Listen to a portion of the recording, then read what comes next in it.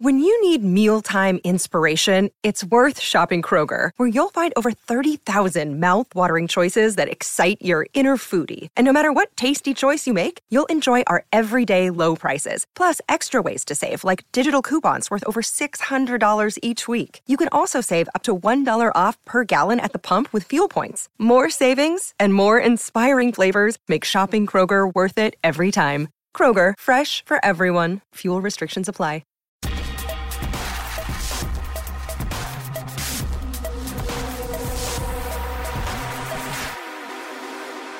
Hello there, I'm Stuart Brennan, Chief Manchester City writer of the Manchester Evening News, and we're here for episode 4 of Talking City.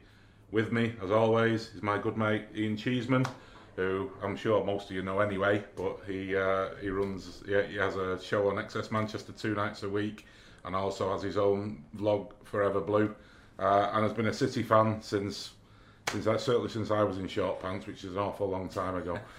And me and you, Ian, we travel the country together watching City, don't we? We have done for the last 8 or 9 years since I got the City job.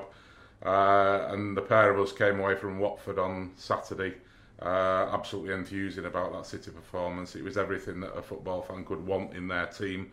I mean, you've been watching City for a lot longer than I have, but just tell me, where does that rate, do you think, in terms of City performances in history? Well, in terms of style and the type of football I certainly want to watch, and I believe most people want to watch, that was as good as anything I've ever seen. You've got to obviously measure it against the opposition, and Watford went into that game unbeaten, and actually in quite a rich vein of form. If you look at Watford, yeah, they would have gone top if they'd have won the game. Absolutely. So they couldn't be taken lightly, and so therefore against that, but obviously the natural reaction when you come away is were Watford not so good, but then they repeated the trick. In other games as well. There's been 3 games back to back: Liverpool, Feyenoord, and Watford. So you can't say it was a one-off. But the way that they played, the movement, the understanding, the intelligence, the speed, the athleticism, the speed of thought, the first time passing, everything about it just made it a marvel to watch.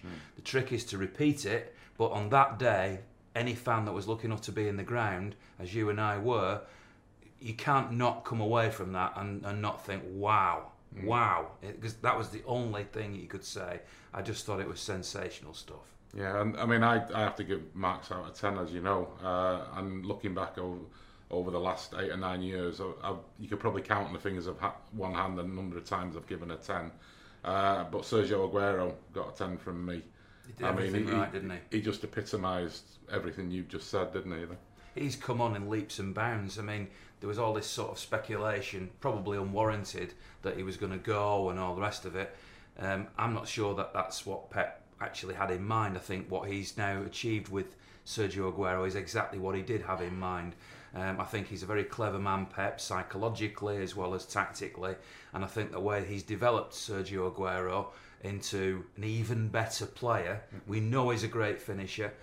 We know his instinct for goal is second to none. His statistics all bear that out. But now suddenly he's in a different dimension, perhaps epitomised by the pass to Jesus when he scored that goal, but not just because of that, because of the unselfish way that he's running to the byline, he's crossing balls, he's passing first time, he's joining in with the rest of the team in what they're trying to achieve. So he's playing the best football I've seen him play, and City are playing the best football I've seen City play. I had Kevin Keegan on my XS show earlier this week, and his team played some wonderful football that lots of City fans have harked back to.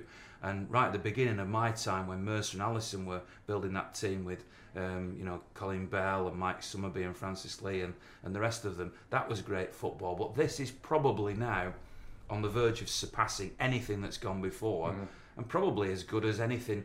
I'd say at the moment, and I know there'll be people watching this who will say, well, how can you back that up because of the results? They haven't won a European Cup yet, they haven't even won a trophy under Pep Guardiola.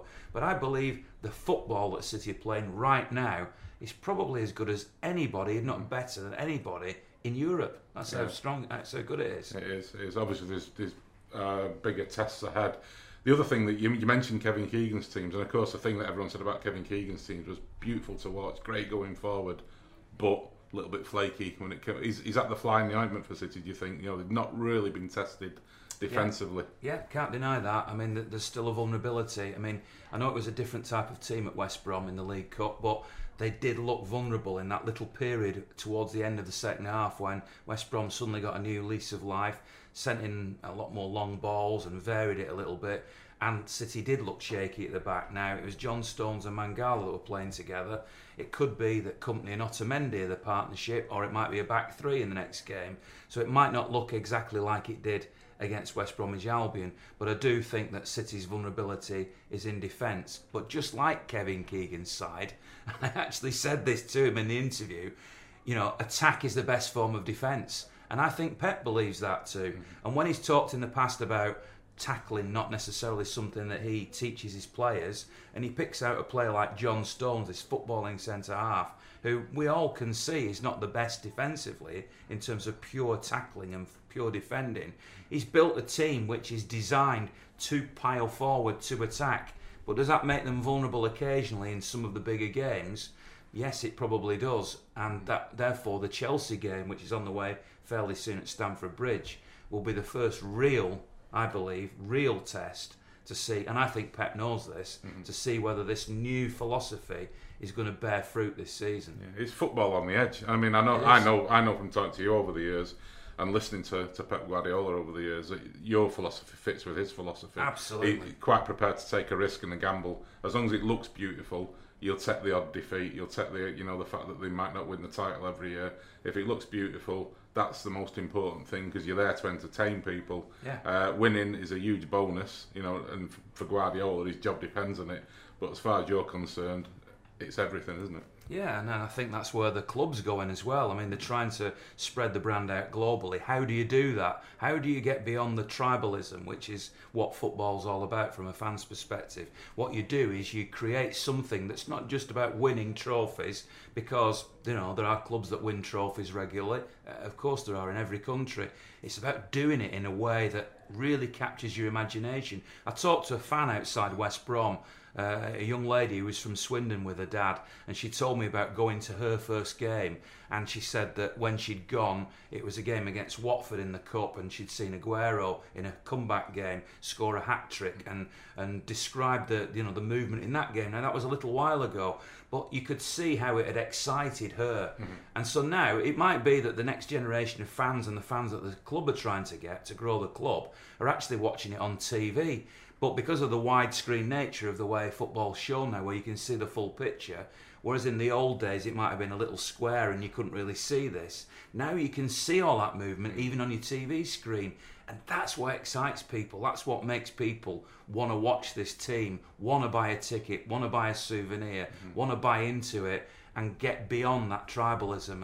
And at the moment, they're absolutely getting it right. Yeah, and the thrilling thing was that last night, after that Watford game, Pep made 8 changes, and then certainly in the first half, it was seamless. The players who came in just started playing the way that they'd left off at Watford. Bernardo was terrific.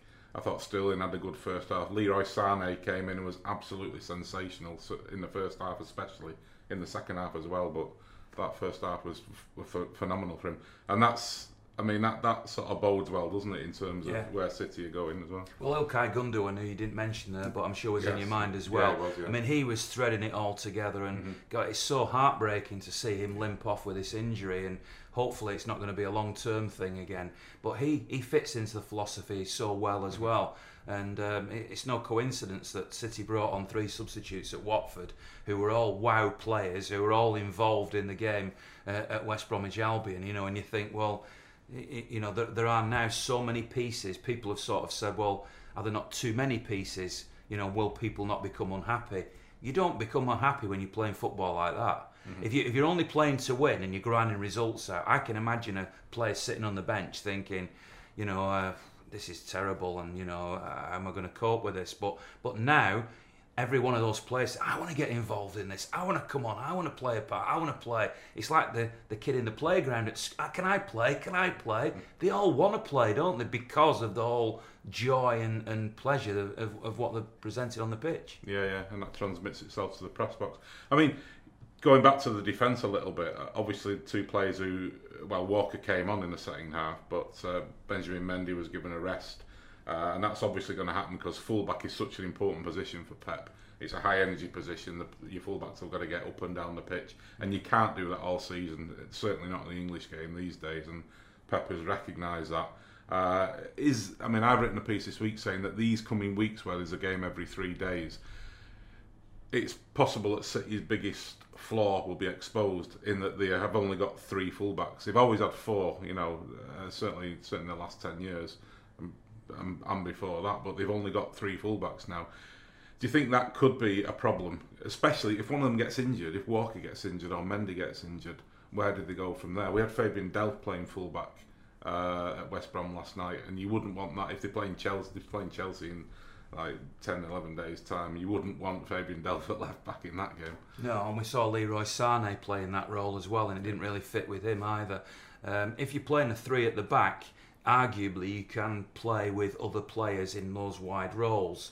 Arguably, I'm not sure I buy into that. I completely agree with you that the 2 fullbacks now, Kyle Walker and Mendy, have suddenly become irreplaceable and suddenly become absolutely key to what Pep's doing. And you can see now why that was top of his shopping list.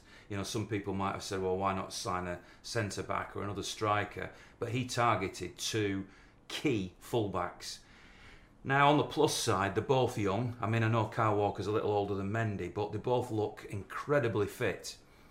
Yes, if they get injured, that's a problem. But as long as they stay fit, I actually think that they could probably play pretty much every game.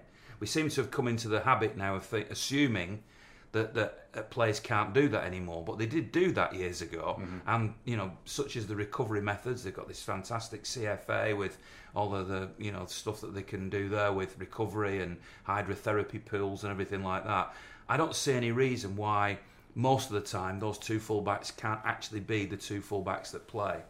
And obviously whenever you look at any 3-game sequence, and City have got Crystal Palace now as the next game, which on paper is the easiest of the 3, followed by Shakhtar Donetsk and then Chelsea. It might be that, yes, there's a little bit of rotation, but equally you could argue that in the game against Crystal Palace, if they come flying out the blocks and get themselves 2 or 3 goals up, you can start taking these players off, or at least these players, I love Formula 1, so I'll use a Formula 1 analogy. You turn the engine down when you're out in front. You bore us all the time about Formula 1 on the way to away games. But that's what they do. Yeah. When a driver's way out in front, like Lewis Hamilton, he's 30 seconds clear, he turns the engine down to save the engine. Well, you can do that you can say to Kyle Walker and Mendy, you don't have to go bombing up and down now. You can just pick your moments and sit and conserve your energy for the 2 games that are coming up. I got the impression they were doing that because I thought they did that at Watford on Saturday. The pair of them in the first half. They kept going in a way, didn't they? They did, but there were times in the game where they were just sitting. They weren't sort of busting the gut to get forward. They didn't need to because the players ahead of them were doing it, and they just conserved a little bit of their energy. It's funny you touched on the fact that City spent a lot of money to bring those 2 in, and we had people in certain sections of the media, not the Manchester Evening News obviously, but they were saying 90 odd million pounds for 2 fullbacks. What are City playing at? The game's gone and all that nonsense. But there's so much more than fullbacks. It tickled me last night at West Brom. They got the City mascot on the pitch before the game and they interviewed him and they said, "Who's your favourite player?" Now, this is a kid who's got Sergio Aguero, Kevin De Bruyne, David Silva, Leroy Sané, Raheem Sterling, all these great attacking players to choose from. And his answer was Mendy. And you think, the lad's been here 5 minutes, and yet here's a kiddie on the pitch who was.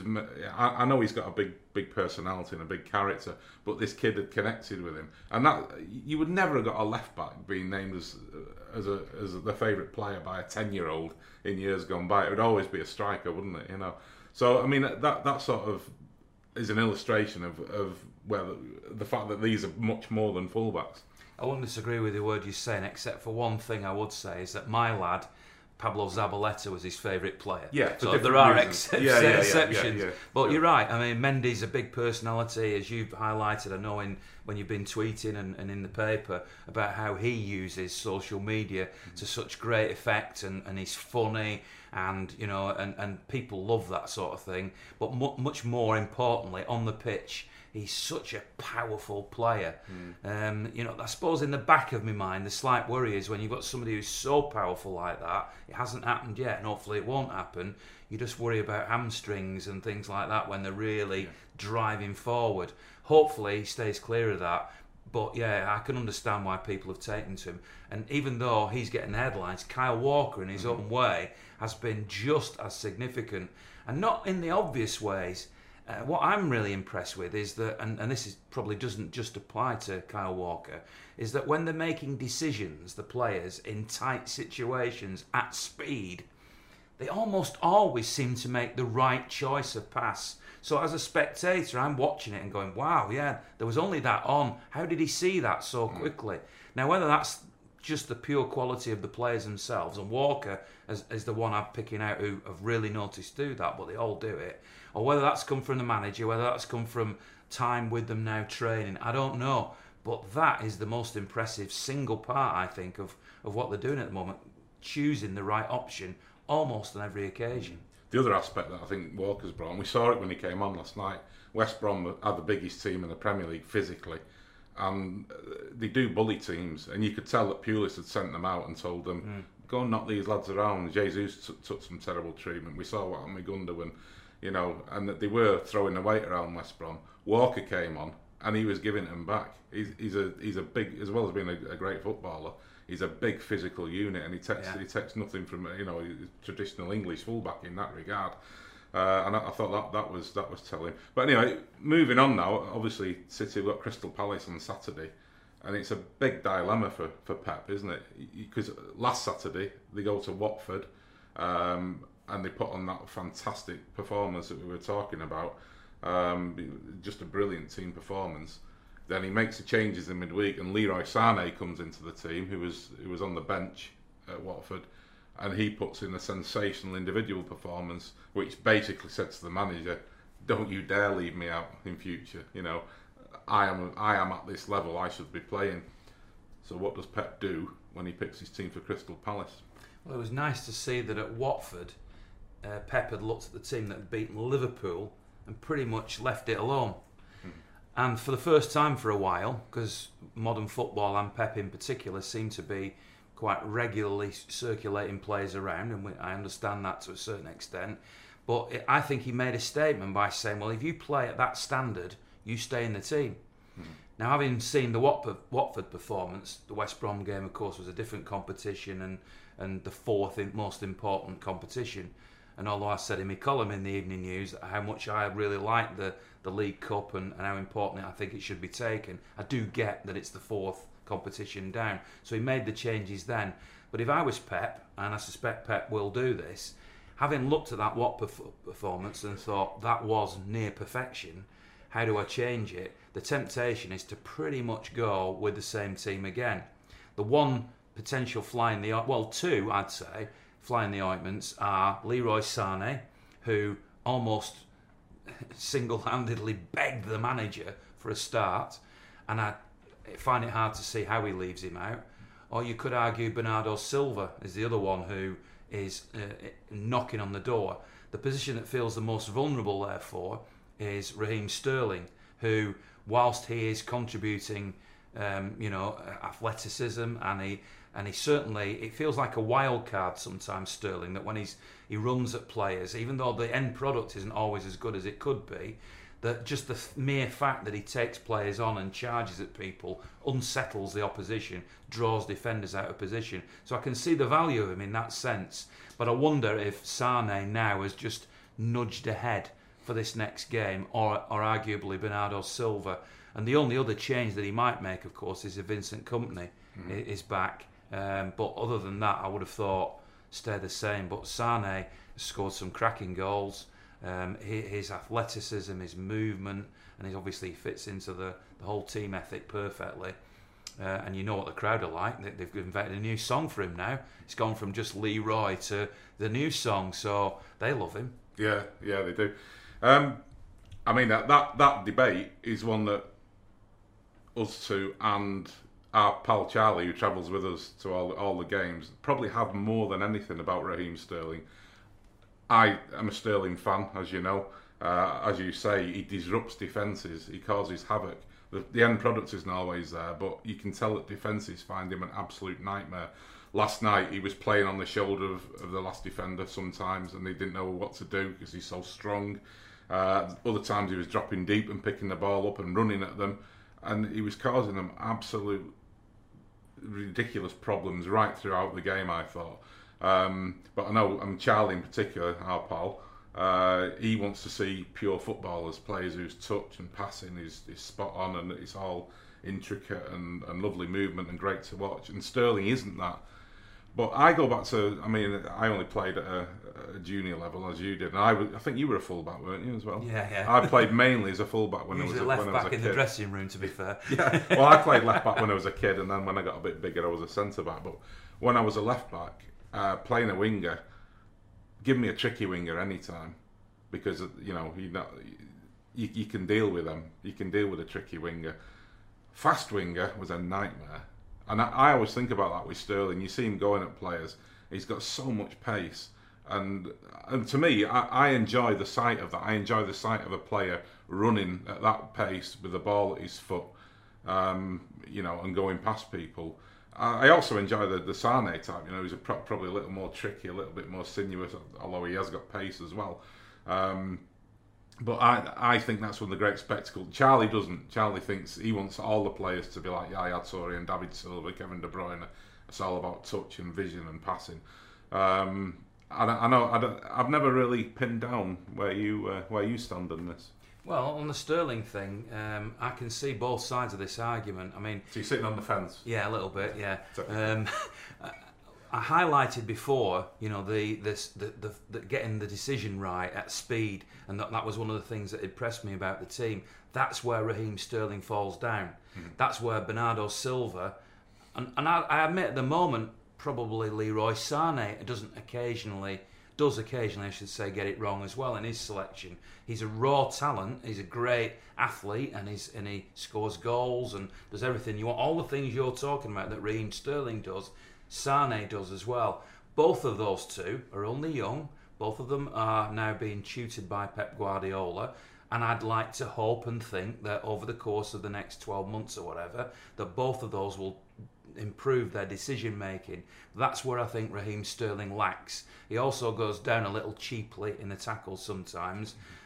We see Gabriel Jesus was, what was the game where I think it was at Watford, where he went down the touchline and somebody was trying to bundle him into the advertising hoardings, and rather than go down, which he's been a little bit guilty of occasionally, he leapt over and rode the challenge. We know for that even Aguero moment in 2012 that rather than as a first choice go down, Aguero wants to stay on his feet.